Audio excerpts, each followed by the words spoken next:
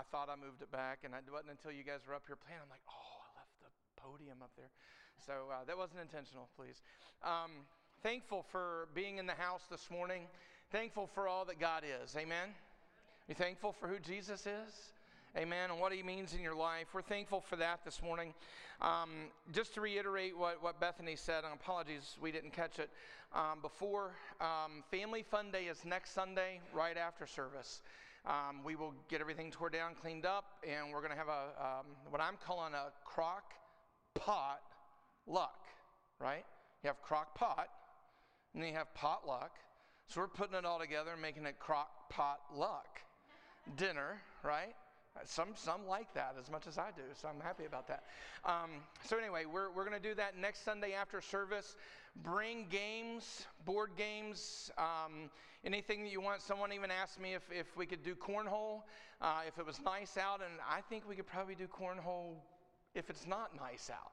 There's the cover out here, and if the cover's not good enough, we could probably set it up in the gym or the hallway or something like that. So, so anything like that, we're just going to have fun and fellowship and laugh and have a good time together, and kind of keep our last Sunday of the month Family Fun Day thing rolling. Amen. Because I think churches today show up, they leave, and they don't really get invested in each other's lives. Amen. And that's the whole purpose of our Family Fun Days, is to invest in each other. Amen. It's one thing for us to invest in our relationship with God, and we all should, and I hope you are. But we've got to take that to the next level and invest in each other. And so that's one way we try to do that here. So just to reiterate what Bethany had already shared with you this morning. Also, if you're wanting to go to Winter Jam, I need to know today the number of tickets that we're doing so that I can get that to John. I know a lot of you have already told me this morning and everything else. I've got to know today because he's going to put the order in first thing tomorrow. So if you're wanting to go to Winter Jam with us, we're combining the churches and going, so and that way we get the lower price tickets as a big group and go in. So we encourage you to join us and let us know that today. Okay, so just sharing those things with you. I noticed there was a lot of talking going on while the announcements were up. Shame on you. And oh wait, did I say that out loud? Did that happen? My bad. But anyway, I just wanted to make sure you got that, because I didn't want someone to call me Tuesday and say, hey, we want to go. And I'm like, it might be too late, other than do something at the door. So didn't want that to happen this morning. Okay, I'm getting some really weird feedback. I don't know if it's just, is it because I'm in between the monitors? Is that what it is? Okay, I'm going to move up. We good? All right, cool. All right, so this morning I want us to look at a couple of different things. We've been talking about what's your story? And if you remember in the beginning of that, we talked with you about how God formed us in the womb, right? In the womb. According to the scriptures, Jeremiah, we've talked about that a number of times. You see it on a lot of posts, that he knows the plans that he has for us, right? And we share that all of the time as a positive thing in the faith, and that's great. But what I think we fail to realize is we fail to realize that there is a personal touch from God upon us as we are created in the womb. It doesn't mean while we're created in some chamber or some room in heaven. There is a secret chamber talked about in Scripture, but that's not what we're talking about here. Scripture tells us that we were placed and formed in the womb with God's plan on our life. And I think it's important that we get it on that level, right? And because some might say, well, it doesn't matter if we're formed in heaven or if we're formed here, or, if we're formed on the side of the road, as long as it's God doing it. No. I think we have to really grasp the personal attention that God gave each one of us. Amen? God took the time to make me and to make you and create us for purpose. Purpose, divine purpose. And that scripture goes on to tell us that everything we needed, every power, every anointing, every blessing, every difficult circumstance that we have faced, God gave us everything we needed while forming us to overcome those things in our lives. If we are living in Him and for Him and with Him, that means He is present in us in the original power that he gave us when he created us. So it is important that we understand that, and it is vital to us that we come to that place that we understand that not only are we serving God and saved from hell because of Jesus' work on the cross, but it is important for us to understand that our life matters. Our life matters and our life counts. And because of that, we have to come to a point and a place in our life that we have to surrender ourselves to God, right? And I think, when you see the condition of the church today, I think a lot of us have just accepted a lot of stuff. And we say this is okay and that's okay and everything else because we're more concerned about growing a church than we are growing people. Right? And I think it is important for us to come to a place that the things of the Bible matter. The things that God set out and said, this is bad for your life, that's still bad. Okay, it's still not good. I don't care if it's the 21st century. I don't care what we reason it with. I don't care if we say grace. Yes, grace is sufficient to cover a multitude of sins. But friend, listen, Paul made it very clear to us that when we walk into the presence of God and we declare him Lord over our life, there are things that aren't expedient. There are ways that aren't worth us living. Why? Because God formed us in the womb. God formed us in the womb with purpose and priority and has promised that he would walk with us in all of these things and we would overcome. Amen. He tells us in that place that he would literally tear down mountains and strongholds and places that stand and things and people that stand in opposition of us, that he would tear them down so that we, me and you, so that we could build and plant according to our purpose, according to the power of God given to our life. That he would do the hard stuff. He would do the work. He would do the trouble spots. He would do all of the things necessary. You know what? This is getting on.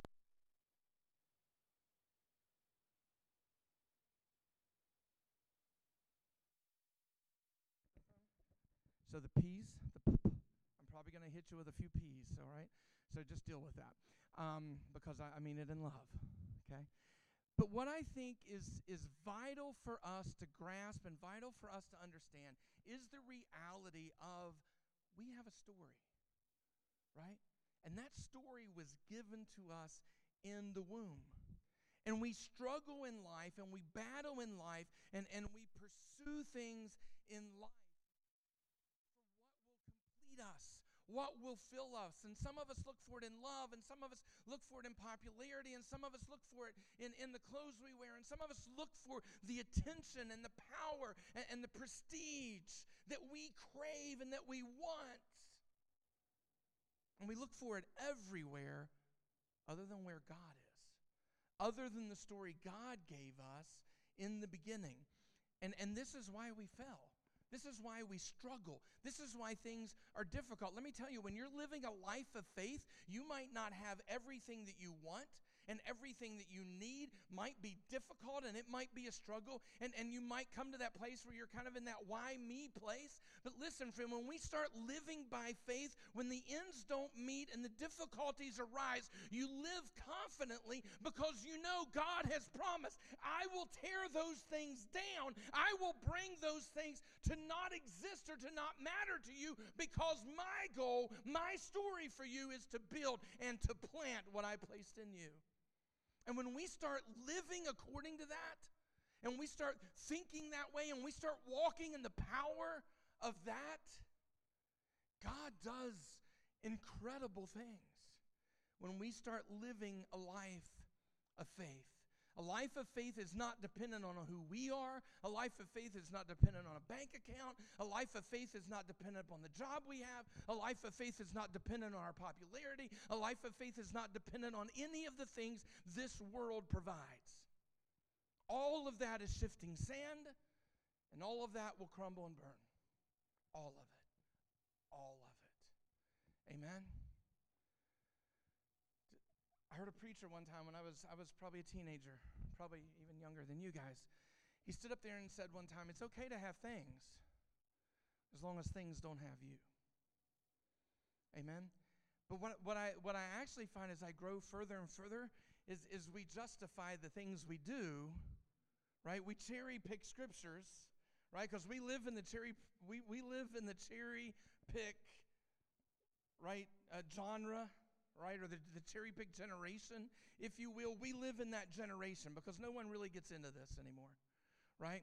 We find the things that are easy, right, to apply to our life, that says to everybody, oh, if I quote this scripture, if I live this way, if I say this, I play the part and everything's good, right? God's looking for more than that, man. And amen. And why is God looking for more than that? Because he has more for you. He has more for you, right? But Satan's goal, Satan's desire is to sift us, to divide us, to work in our life, and to separate us from God. Why? Because if we're separated from God, God can't tear down all the strongholds and the evil against us, right? Because now we're walking in that evil. Now we're abiding in that evil. Now we're part of Satan's plan, right? So he will just stroke us along. You know, I had someone ask me the other day, someone I don't know very well and everything, and he was trying to make a point, and he asked me the other day, you know, a few months ago or whatever, one of the lead worship people for Hillsong denounced his faith and walked away. And there was a lot to do on social medias about that and everything else like that and everything else. And he asked me, he said, how do you explain that? So I think it's easy to explain. And he said, well, I'd like to hear it. I said, we live in a church culture today that says everything's okay. We live in a church culture today that says everything is okay. As long as you show up on Sunday, you look the part, you play the part, you work through and cherry pick your spirituality, it's all okay. And what does that mean? It means that we have created a culture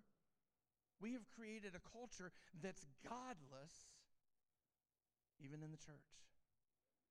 Even in the church. And so when people come to that dividing line, when people come to that place where they want more and they need more and they need to sense the power of God in their life, it's not there. It's not there, right? When we choose to walk in the path that God has supplied for us, rather than the life we want God to accept, you got that? When we choose to walk in the pathway and the story that God has given us, back to the womb, I'm going through puberty, so bear with me. Back in the womb, when we choose that over a life that's less to fit in, then the reality to us is that we are not walking empowered, right? At the very best, we're living an emotional Christian life, and not a life of power and glory. And God wants to bring us to the place of power and glory. So if you will, this morning, in the book of Ephesians, I'm trying to work on the P's, bear with me. In the book of Ephesians, God tells us this through the writing of Paul. Verse 8, chapter 2, verse 8. It says, "For by grace are you saved through faith, and not of yourselves. It is the gift of God." Meaning, you don't create your salvation. You don't create your salvation. You can't define the terms of salvation as it's given. I saw something on thing, and I don't want to be political in here, but somebody in the presidential arena and everything else made a statement this week that because of his work in this level of activism, I will enter into heaven because I've stood for this and against this. Now, I'm not going to argue whether his cause is right or wrong, but I will say this: whatever the cause is, that's not how heaven works, dude. That's not how it works. You're going to enter by Jesus Christ, or you're not going to enter at all. Amen? And we've got to grasp that today, because if not, we will have people who speak well, right? And the Bible tells us about those. They're called false prophets. We will have people who will speak well, who will present well, and who will work inside your logic. Amen? That's why the Bible tells us not to lean onto our own understanding, because our own understanding is flawed when it comes to God. It's why Psalms tells us that our wisdom is folly before the Lord, because the reality is we don't see the Alpha. We don't see the Omega. We don't have a clue what the beginning or the end is. But what we can do is we can walk hand in hand with a God who knows it all. We can walk hand in hand with a God who will work in our life and move in our life with power and authority and do things in our life that are unprecedented in this life. Amen. You want to know why seas aren't parting today? And you want to know why walls aren't falling down today? It's because the church is living according to the generation and not living according to the power and the Word of God. Amen. We are so busy trying to tell God who He is and who He should be because society is this, that we're refusing to see who God really is and how we should really live. Amen? And because of that, even those who have stood in front of thousands and led worship, exhorted from the Word, find themselves empty when they try to hold on to God. Because what they're living is empty, what they're preaching is empty, and the emotion runs out. The emotion runs out. And we've got to know that. We've got to prepare for that. And we've got to be willing to work in that. Paul goes on to say, verse 10, for we are His workmanship. Oh, wait a minute. That's almost the same thing Jeremiah said, right? We are His workmanship, right? God created us. God formed us. God put us in the womb and developed everything we would ever need, right? 2 weeks ago, you remember that, right? God gave us everything in that moment. And then Paul, years later, right, giving us testimony to faith, says this, that we are His workmanship. Who are we talking about? We're talking about God, right? The emphasis was on God, that it is a gift of God, not works lest any man should boast. For we are His, or we are God's workmanship. What does that mean?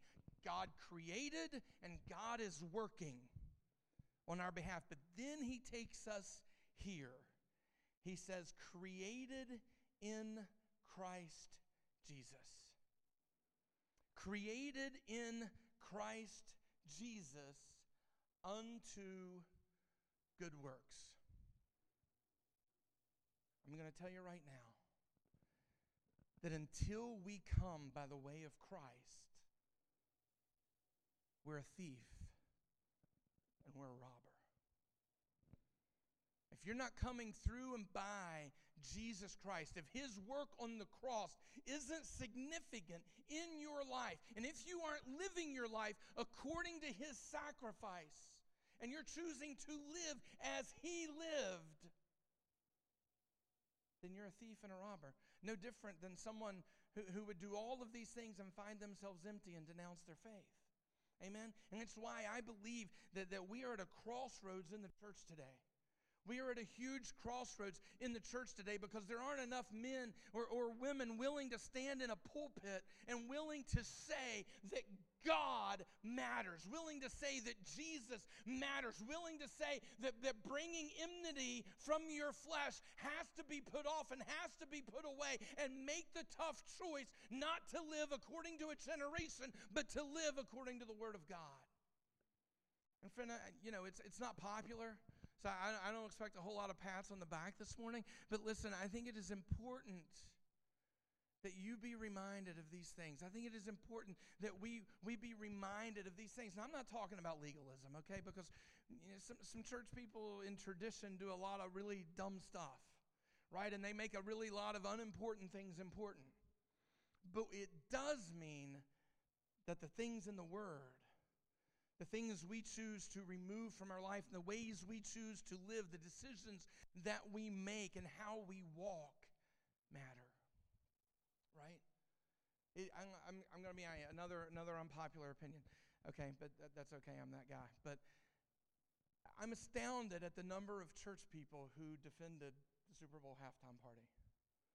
I'm astounded by that, right? And yes, unpopular opinion. Everybody went really quiet, really quick. Oh gosh, he's going there. Listen, friend, the Bible tells us how to adore ourselves. The Bible makes that very clear. Amen. I'm not making any of this up. It's here. It is here. Okay?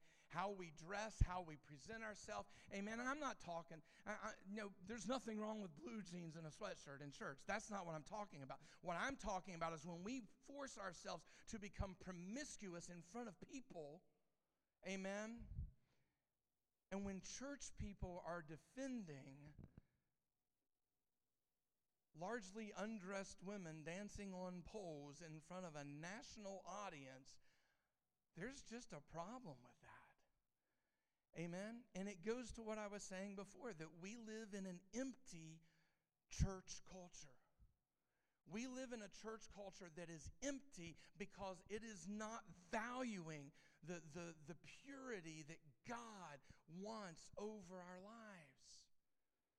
And everything, you say, well, Jay, what does this have to do with my story? It was really cool that you told me God made me in the womb. And it was really cool that you said God placed all of this power and all of this prestige in me and everything else. But now you're just thumping on my head.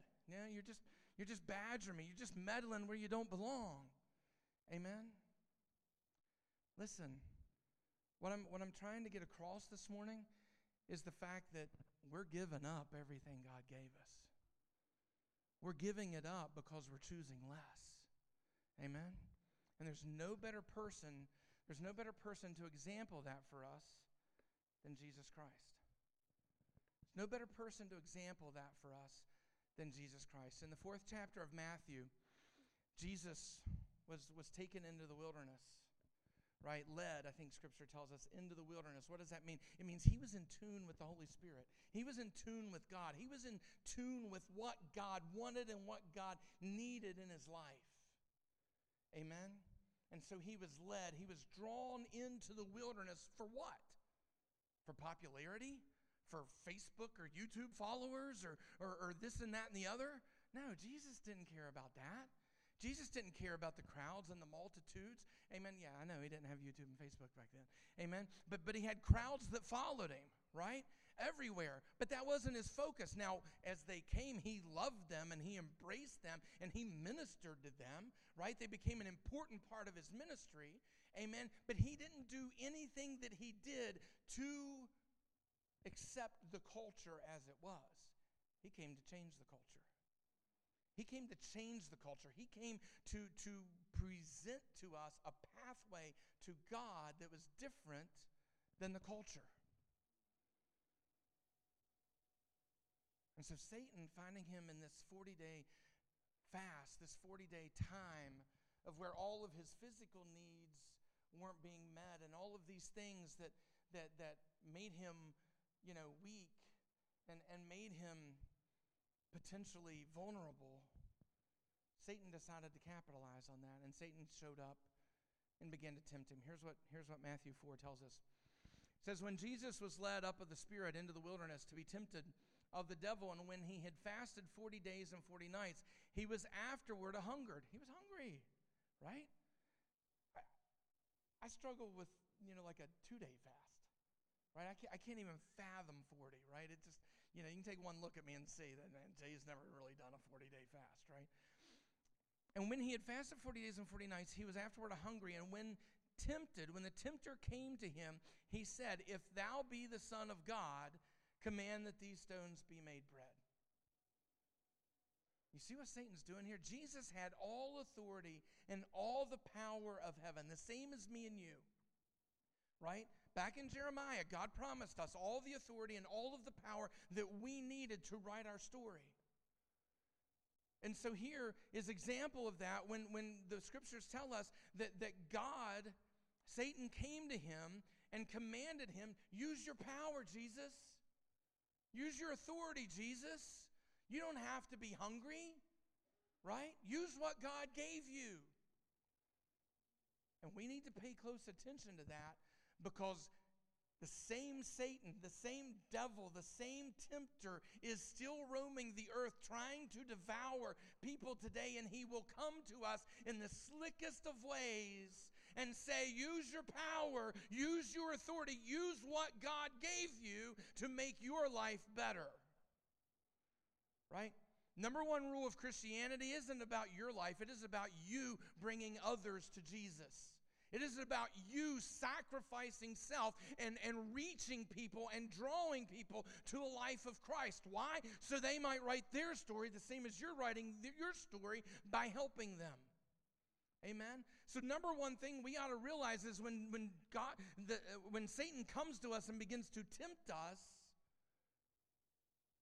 to make us look good and make us feel better about ourselves and to gain in popularity and to gain in self in any way, probably a pretty good chance Satan's in the midst, right? And that's exactly what Satan does to Jesus here. He says, use your power, Jesus. Right? Has God not given you all of this? Use your power. Turn these stones to bread and eat. You don't have to be hungry anymore. And Jesus answered and said, it is written, man shall not live by bread alone, but by every word that proceedeth out of the mouth of God. Man, we're failing here big time. We're failing here big time. We have come up in a generation that has taught us to cherry pick scriptures. We have a lot of PowerPoint presentations on the screen that fill in the blanks here and fill in the blanks there and everything else that can be bought online at 100 different places. And amen. And all you have to do is rehearse them and then throw them up there and make them look good and make them sound good. And we do that in the name of Jesus. And amen. And I'm not saying there's anything wrong with the teaching. But what I am saying is when there's no anointing and no power in that, when God is not showing up and spiritually drawing people to salvation for that, when we are not focused on the change that God can make in someone's life, we're just concerned about looking good in front of the camera and sounding good on the podcast, we've missed the point. We've missed the point, and because of that, we're living in an empty spirituality. We're living in an empty place where there is no power and no authority anymore. Why? Because we've given it up. We've given it up. And I know a lot of my friends are even going to question and call me out on this, but I think it is time that we get back to the power of God and we allow the power of God to move in our churches. Amen? And it is vital for us that we not live by bread alone. We not live by the idea of looking good and feeling good and presenting well. But we just allow God to move and allow God to touch our lives. And we go back to reading the whole word, the full word, and allowing the word to be alive in us and real. Amen? There's a big difference. There's a big difference when someone gets up and the word is alive in them through the anointing and the power of God placed in them back in the womb, and someone who just reads well. And we need to recognize that. We need to see that, and we need to recognize that, and we need to understand that. It goes on and says, then the devil taketh him up into the holy city and setteth him on a pinnacle of the temple, and saith unto him, if thou be the Son of God, cast thyself down, for it is written, he shall give his angels charge concerning thee, and if their hands shall build thee up, lest at any time they dash thy foot against a stone. Jesus said unto him, it is written again, thou shalt not tempt the Lord thy God. Man, we are tempting him today. Amen. We're declaring his authority over things that he never wanted to be part of. And that's a dangerous place. That's a dangerous place. Satan tempting Jesus, the Son of God, tempting him to prove his power, tempting him to prove the word of God. For what? For what? You see, that's what's empty about this temptation that I just read to you. For what? To prove that I jump off this cliff and the angels are going to catch me and take care of me? Shoot, I'm Jesus. I don't need the angels to catch me. I could jump off here and land flat-footed better than any cat you know. Right? You see, Satan makes a lot of empty promises. He makes a lot of empty challenges and a lot of empty things. And when we begin to evaluate our choices based on the fullness of God, amen, which is talked about in Corinthians, when we begin to evaluate our choices based on the fullness of God versus the empty and shallow promises of the world, right? Well, man, this is a whole lot more money. Well, man, that's a better looking guy than my current boyfriend, right? Or wow, you know what? Maybe being married to this person isn't going to be as cool as being married to that person.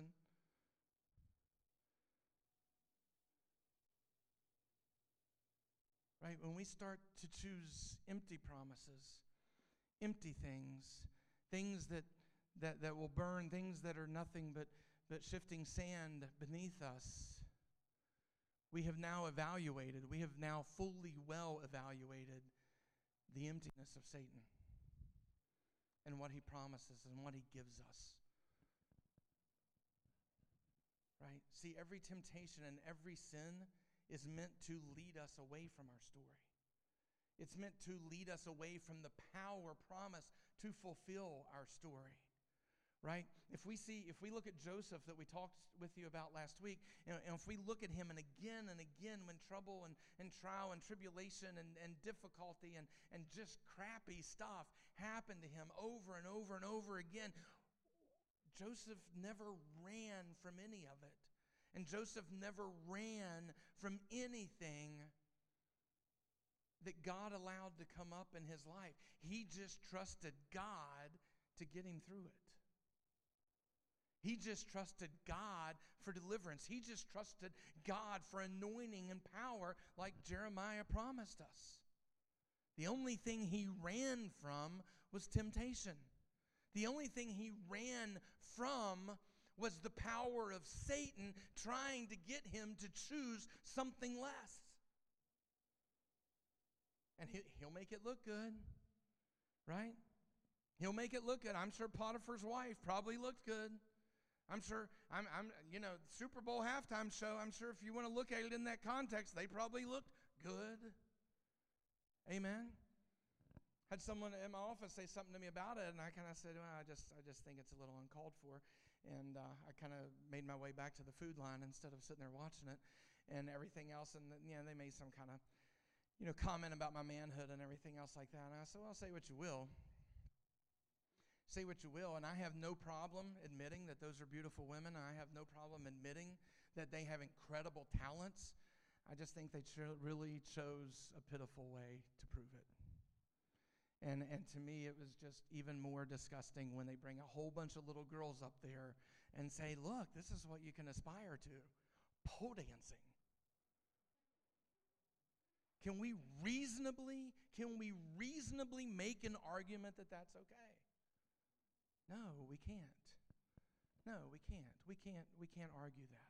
If we want to empower women, and I'm all for it, if we want to empower women, let's empower them with Christ. Let's empower them with purity. Let's empower them with the things God gave them in the womb to be everything that they're called to be. Let's empower them with Ruth, and let's empower them with Esther, and let's empower them with these women that chose to make the God choice and not the generational choice.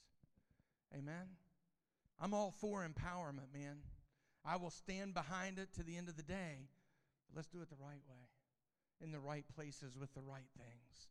Amen? And I will champion that cause any day. Satan goes on.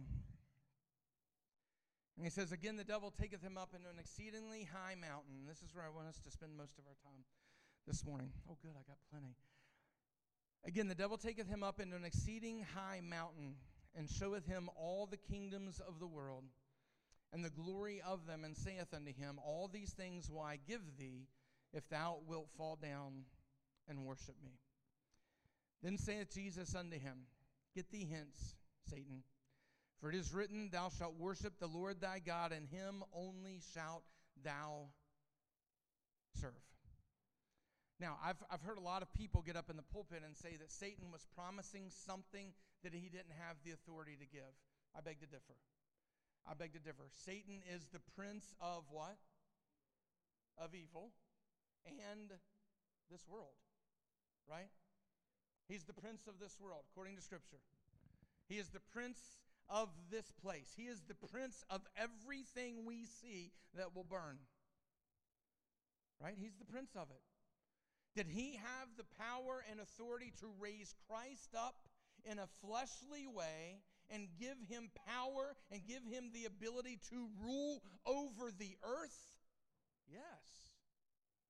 Yes, he did. He's the prince of the earth. Yes, he did. He can influence my mind, and he can influence your mind, and he can influence the people's mind, and he can convince the people. He can convince the people that, hey, this Jesus needs to sit on a throne. This Jesus needs to wear a crown. This Jesus needs to rule over you as long as he does it my way. So yes, he had the power to make him an earthly ruler. Yes, he had the abilities to construe thoughts and to construe mannerisms that would allow Jesus to become everything Jesus could be in the flesh. What I think we need to do today and every day is we need to make a really good look and a really good evaluation of our rise to power, right? Our choices in our story. Because Satan's tricky. And he can convince you that this will tell the best story.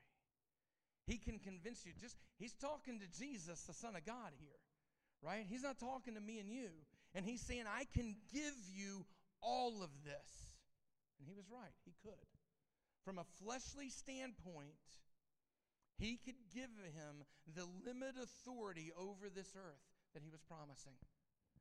The same way in our life, that if we choose less than what God has promised, if we choose less than how God says to live, if we choose less and by in turn essentially worship Satan and essentially worship what Satan can give, we can get popularity, we can get followers, we can get pats on the back, we can make a lot of money, we can do a whole lot of stuff the easy way, right? And essentially worship Satan because we sacrifice our real story and we sacrifice the power and authority of God in our life to get what we can have right here and right now. The Scripture tells us to lay our treasures up in heaven where moth and rust don't corrupt. But man, I'm going to be honest with you. There's a lot of us laying up treasures here. There's a lot of us saying that what I can gain here, not the Bible, what I gain here in this life, what I gain here in this world, what I gain here matters. And I would say it like this. The story you write in the workmanship of Jesus Christ is what matters. And it won't look like the world looks. It won't be as the world is. It won't do the things that the world does. You want to rise in power and anointing and the authority of heaven? Quit doing worldly things. Amen? Because if not, you're giving in to this temptation of Satan where he says, I will rise you up, I will give you power, and I will give you authority, but it will be limited by the things of the world. Because that's all the authority he has to give. The only power and the only authority Satan has, as long as you worship him, as long as he's in a comfortable place with you, is what this world can provide. Everything Jeremiah promised us was what God provides. The anointing and the power and the abilities for God to move and to rid our life of the evil and to remove the evildoer and to remove the mountains and the things out of our life that Jeremiah promised us, that all comes from God. That all comes from God. So see, we can choose less. We can choose less and maybe still accomplish great things, right? But empty things. Empty things. Things that gratify the flesh, things that bring us power and authority and notoriety. Here. Amen. Ravenhill, a great evangelist of the Pentecostal faith, one time made a quote, and he said, "I could care less of any man that knows my name, but I want the demons to know me and fear me."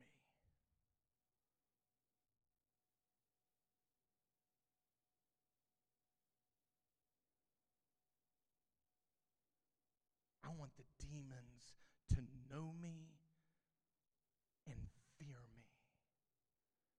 And you see, we don't gain that power by pleasing the flesh and pleasing Satan.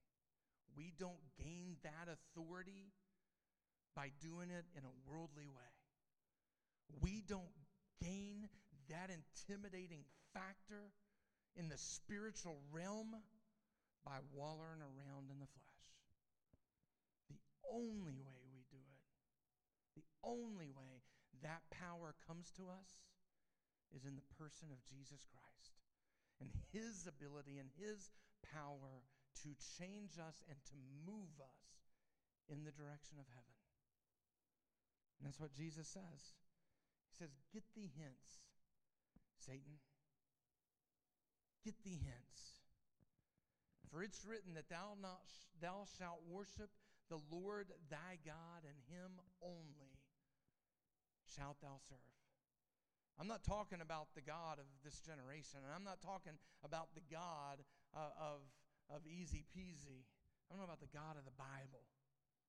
The God who parted seas, the God who shut up the lion's mouth for Daniel, the God who danced in the fire with Shadrach, Meshach, and Abednego. You want to know why we're not dancing in the fires of this life today?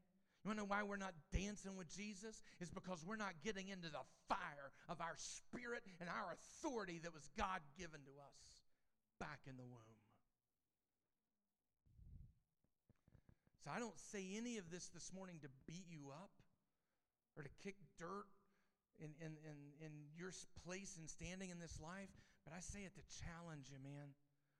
I give you this to challenge you to quit choosing the garbage that this world says is okay and to start allowing the Word of God to live in you and make decisions that will make you a powerful entity in the hand of God. I want every single one of you to achieve that. I want every single person in this place to walk in His authority and to do anointed things and to do the things that, just like Jesus that night, even the disciples took a step back and said, "Whoa, what manner of man is this?" You see, he could have been an earthly ruler.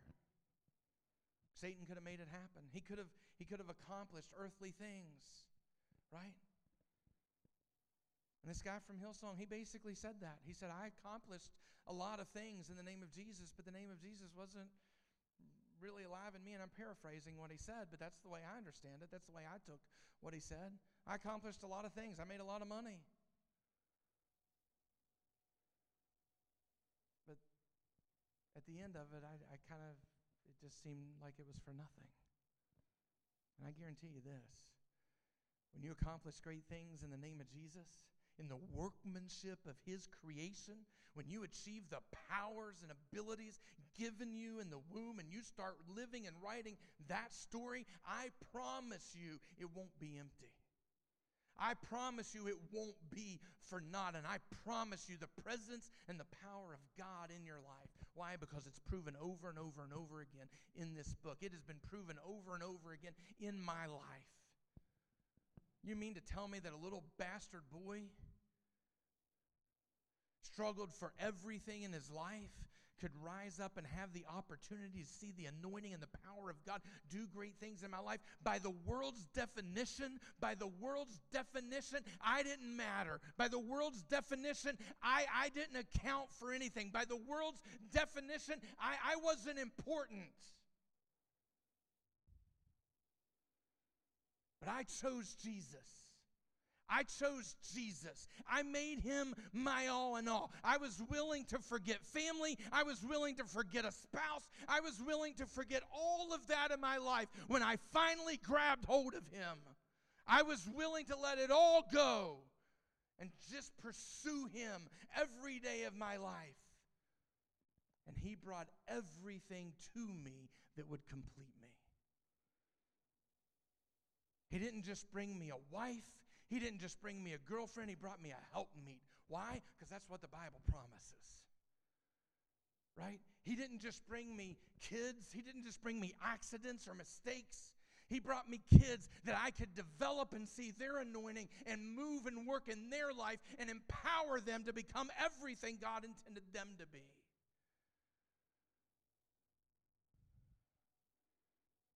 And they show up. Amen? Kids, let me tell you what.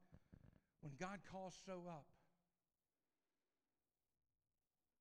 I don't want to sit here and feel like I'm bragging about my boys, but they show up. They're where they're supposed to be when they're supposed to be there, and they do it to the best of their ability. And now I'm not talking about dad right now. I'm talking about a pastor who stands back and applauds that. Applauds it, because it is rare. It is rare in today's church culture. Amen? Why? Because we're trying to please ourselves. We're trying to please ourselves. Friend, you want ministry, you want power and authority. Quit trying to please yourself. Quit trying to please the flesh. And focus your attention and focus your energies on God. And I promise you, everything that you're begging and starving for will be given to you. Will be given to you.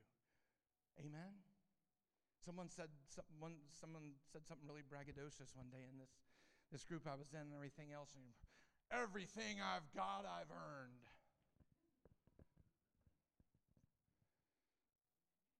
And I just shook my head. And he said, "Can't you say the same thing?" I said, "You know what? I've worked hard. Whether it was on the farm for my grandfather, whether it was, working almost full time as a senior in high school and doing the things I did, whether it was cutting 20, 30 lawns a summer or everything else, whether it was the last 30 years doing what I do or whatever, I've worked pretty hard all my life. And I've always put forth my max effort because it was more about the character God gave me than it was about the job or the paycheck or anything else like this. So I've worked pretty hard. But you know what some of the best things in my life are? The things I've been given." And he looked at me and was like, "What do you mean?" I said, "Because sometimes God gives me things that the world can't give me. Sometimes God has put things on me and over me that there's not a soul, not a millionaire on the earth." Amen? Not even Donald Trump. That's a joke. Don't anybody go there. Everybody stay in your zone, okay?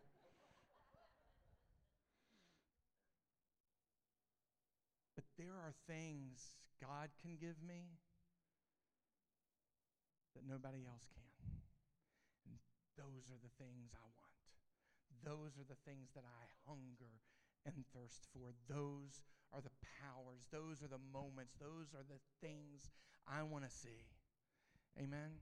When Moses stood before the sea and he placed his staff on the rock, he didn't have a clue what Jesus was going to do. He didn't have an idea what God was going to make happen.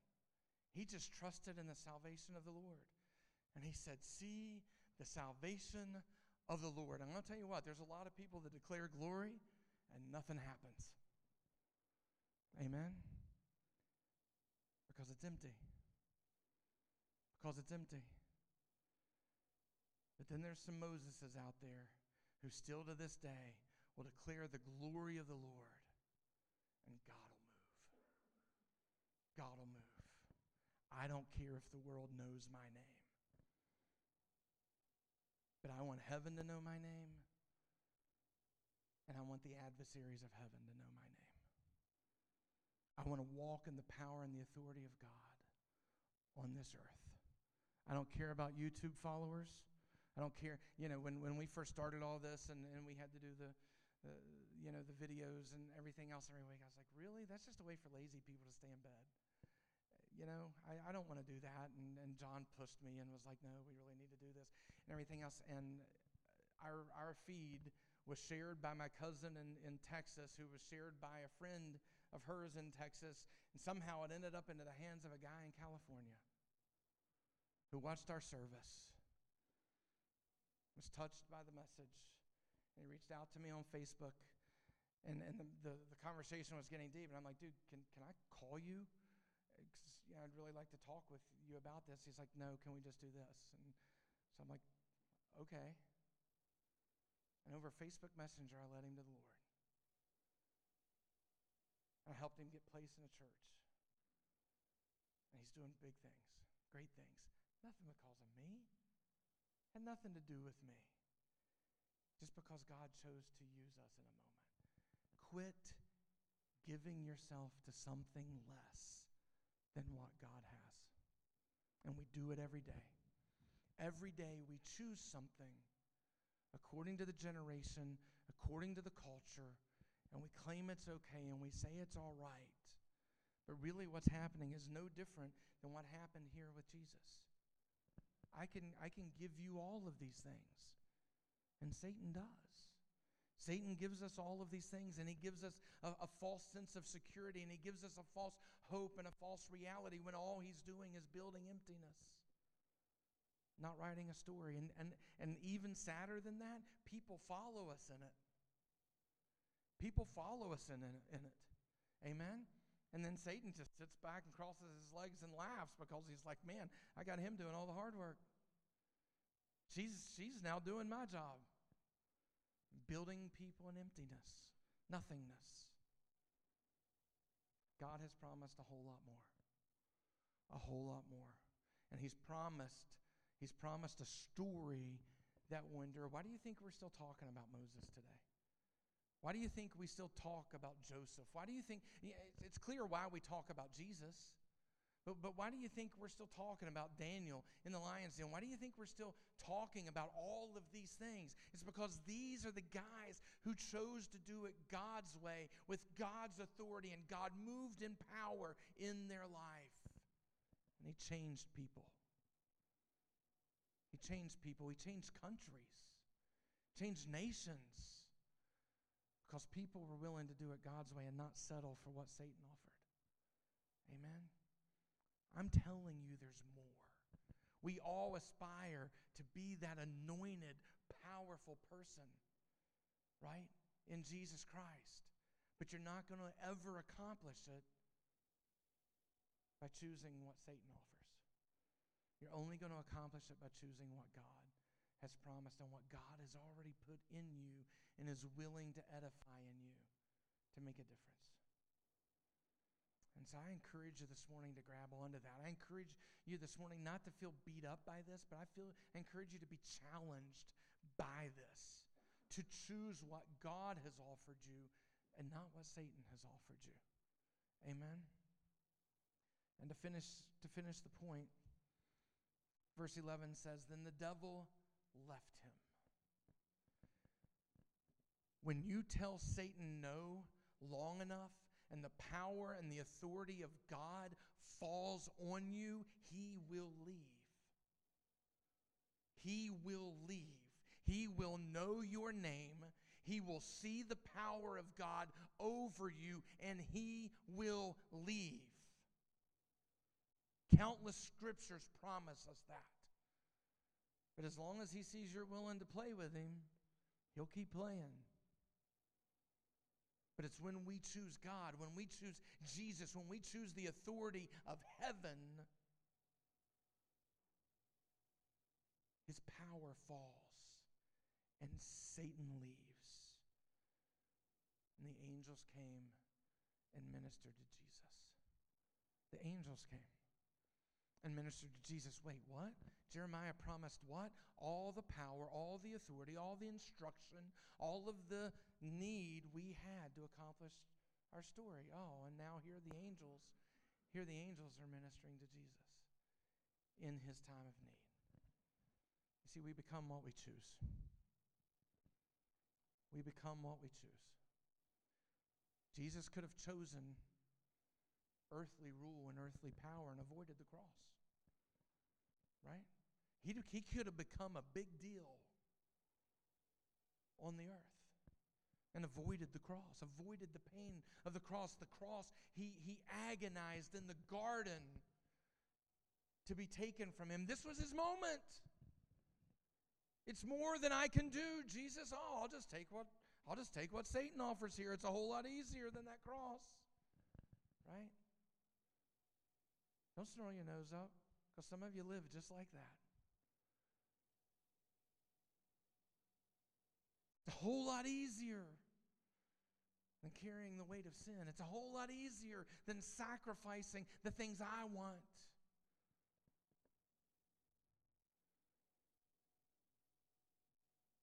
You know, having all the money, having the big homes, having the great cars, that's pretty cool. It's pretty awesome. Having a great big following, having all of these people that look to me for counsel, man, doesn't get any better than that. I'd give up 1 million followers to part a sea.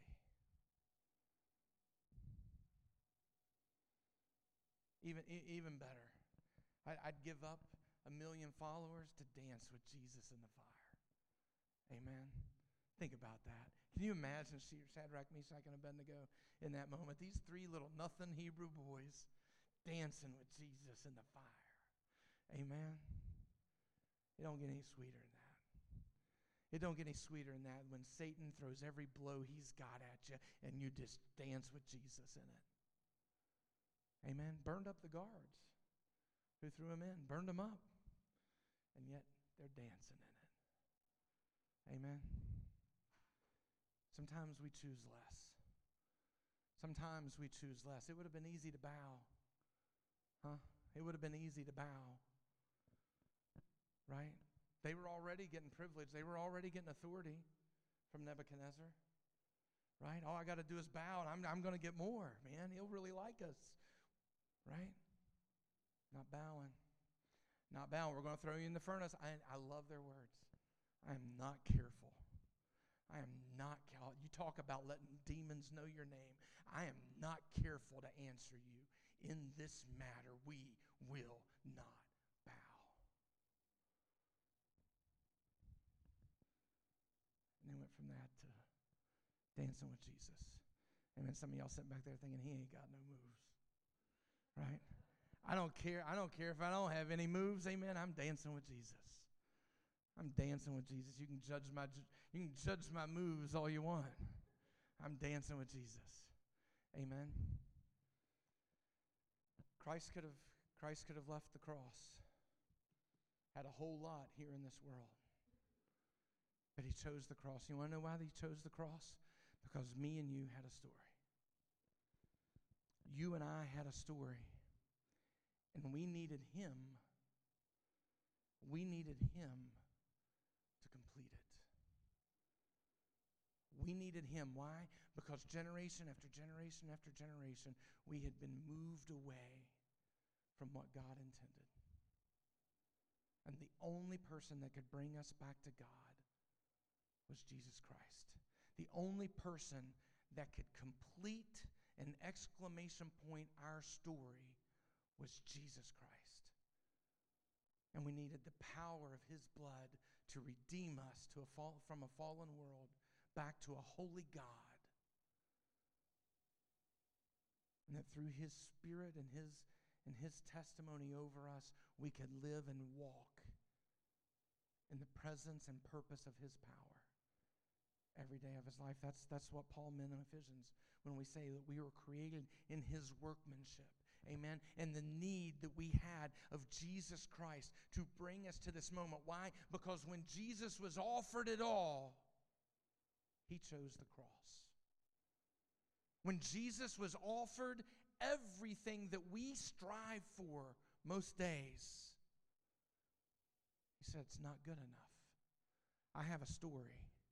I have a story, and my story has the authority of heaven on it. It's not good enough, Satan. My story might involve a cross, but I'm not settling for what will burn and what will pass away.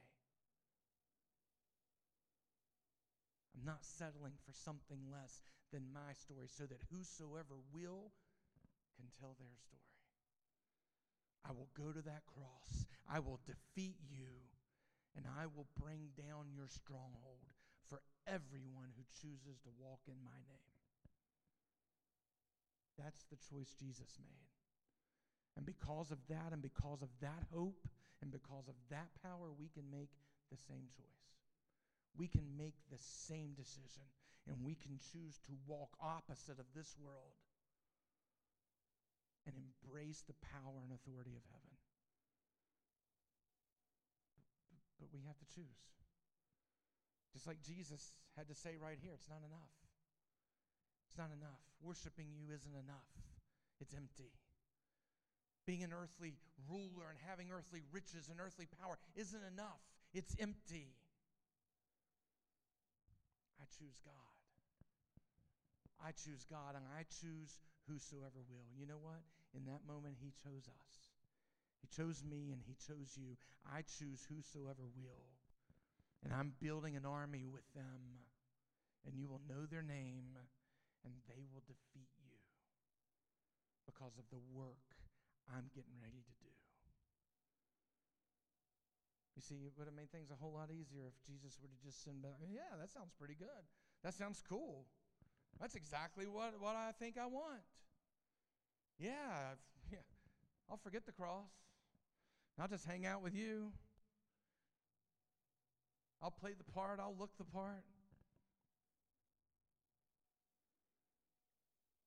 No one probably would have known the difference. His disciples would have probably been like, oh, cool, look how elevated Jesus is getting. That means we get elevated too. Awesome. Right? Right? We like it when we get the pats on the back. We like it when people build us up, right? But at the end of the day, sometimes it's just empty. And sometimes we denounce it because we really can't find the fruits of it in our life or the life of others around us.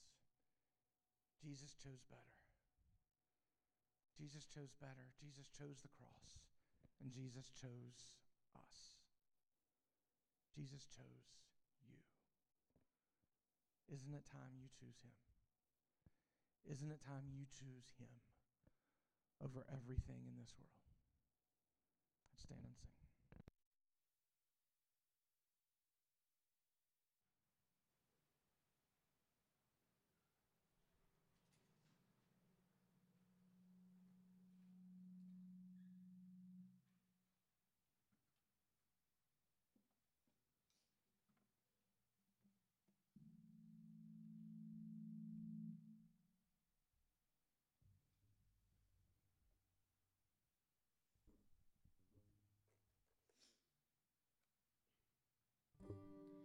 Worthy of every song we could ever sing,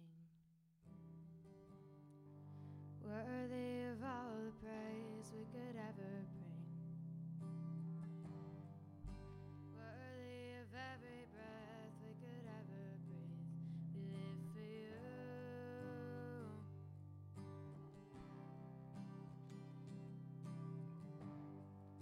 Jesus, the name above every other name. Jesus, the only one who could ever save.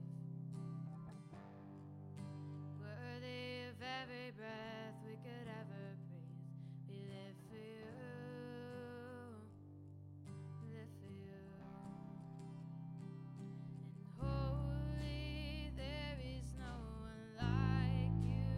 There is none beside you. Open up my eyes in wonder and show me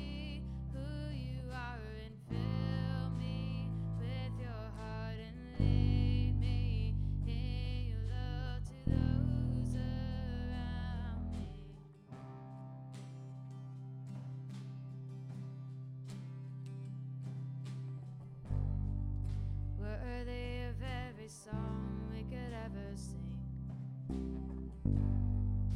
Worthy of all the praise we could ever bring. Worthy of every breath we could ever breathe. We live for you, Jesus. Jesus, the name above every other name. Jesus, the only one who could ever save. Worthy of every breath we could ever breathe. We live for you. Oh, we live for you. And holy, there is no one like you. There is none beside you. Open up my eyes in wonder. Show me who you are and fill me with your heart and lead me in your love to those around me. And holy, there is no one like you. There is none beside you. Open up my eyes in wonder and show me who you are and fill me with your heart and lead me in your love to those around me.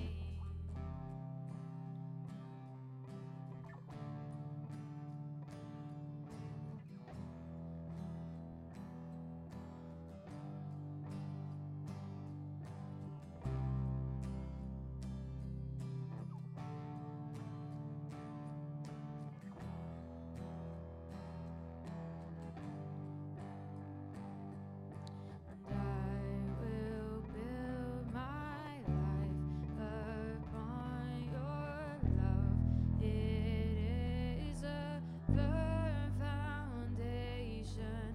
And I will put my trust in you alone. And I will not be shaken. And I will build my life upon your love. It is a firm foundation, and I will put my trust in you alone, and I will not be shaken. And holy, there is no one like you. There is none beside you. Open up my eyes and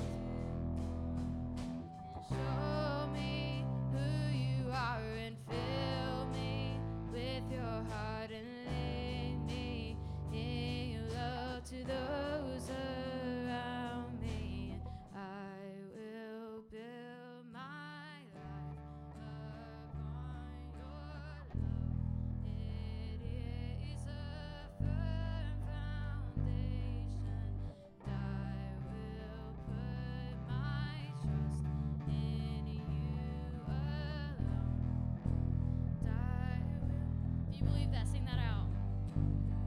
And I will build my life upon your love.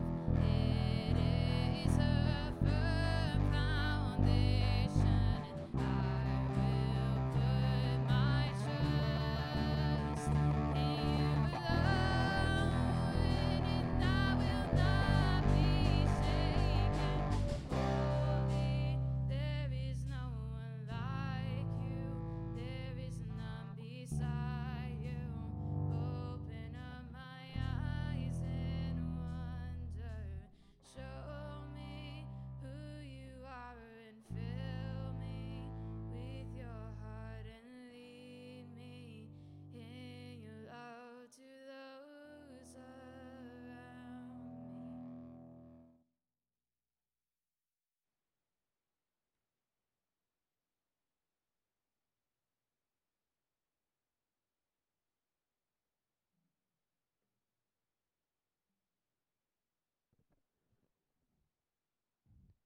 Okay, real quick, if you all could give me 2 minutes, I just feel like we need to do this, and I'm not going to re-preach the sermon. I promise, Jay, it was an excellent word.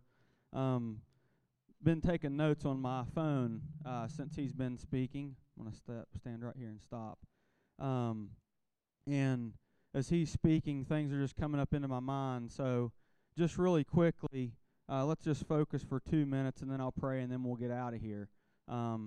If you're like me, your stomach might be growling. You might be thinking about what you're getting ready to order at the restaurant, but let's just press in for 2 more minutes here. I listen to Dave Ramsey all the time, and one of Dave Ramsey's quotes is, "Remember, there's ultimately only one way to financial peace, and that's to walk daily with the Prince of Peace, Christ Jesus." He was a self-made millionaire, was not following Christ, and basically got a bunch of debt. The bank called the notes, and he lost everything. So at mid-20s, he went from millionaire to zero. I just looked before I came up here. His net worth now is worth $55 million. Some of us in the church, I feel like, are so legalistic. We say, my goodness, there's no way that somebody with $55 million worth of net worth is following Christ. However, here's what I can tell you. He is probably living his story. Daily, he is speaking Christ. Daily, there are, I would say, the majority of the people that call into his show, they are not Christians. On a weekly basis, he is getting calls from a same-sex couple that aren't married. And you know what he does? He don't beat around the bush. He talks Bible straight to them. He don't care what they think. He speaks truth. So let's just continue with that thought real quick. You know, what is your story? The one that God put in you at the womb. I'm not to tell you what your story is, just like Jay's not to tell you what your story is. I'm not to say to Dave Ramsey, dude, you're worth $55 million. There's no way that you're living the story that God gave you. And just like you're not to tell me what mine is. However, it is our jobs to help lead each other down that story that God has put into us. But your story, that is between you and God only. Just like one day I'm going to die, and I'm not going to hopefully be with my wife in a car wreck or something, but you know, one day I'm going to stand in front of God alone. None of you are going to be beside of me. Just like my story is between me and God alone. But I can be sure of this, if we are truly living our God-given story, we will be helping others. We will be teaching others. Maybe we're teaching them about their finances if you're like a Dave Ramsey guy, if that's part of your story. And that's kind of the path I feel that God is leading me down. But I'll guarantee you this. If I'm ever sitting down with you talking about your finances, and say we don't go to church together, say I have no idea if you follow Christ or not, I'm going to be praying for you. I'm going to be speaking Christ into your life. Let's see here. I don't want to miss anything.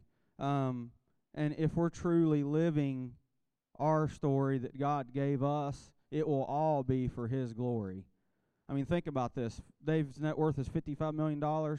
I will guarantee you, and I can tell you for a fact, he is giving away tons and tons of money. So let's pray real quick, and then we'll get out of here. God, I just pray that each and every one of us here, Lord, would realize that our story is between us and you, and that it's not my job or Jay's job or our parents' jobs or whoever's jobs to tell us what our story is. But Lord, I pray that each and every one of us, including myself, even if we know what our story is, Lord, that we would just get into your word, that we would begin to open up the words of Scripture, and that we would be able to really hone in. God, is the story that I think is the story that you've given me, am I truly living it? And maybe some of us, maybe the majority of us in here, we have no idea. But God, I know that you want to reveal it to us. I know that if we get into your word, I know that if we rely on the Holy Spirit to speak to us, that you will tell us what our story is. And Lord, maybe it's a net worth one day of 55 million, maybe it's a net worth of 0. But Lord, what we can be confident in, if we're walking in your story, we will touch others. You will give us the power that we need to do what you want us to do, and it will all be for your glory. So Lord, I pray that each and every one of us, myself included, that until we truly figure out what our story is and the story that we should be walking in, Lord, that it would even wake us up at night until we know what it is that we are to do. We love you. We praise you. We give you all the glory, honor, and praise. In your name we pray, amen.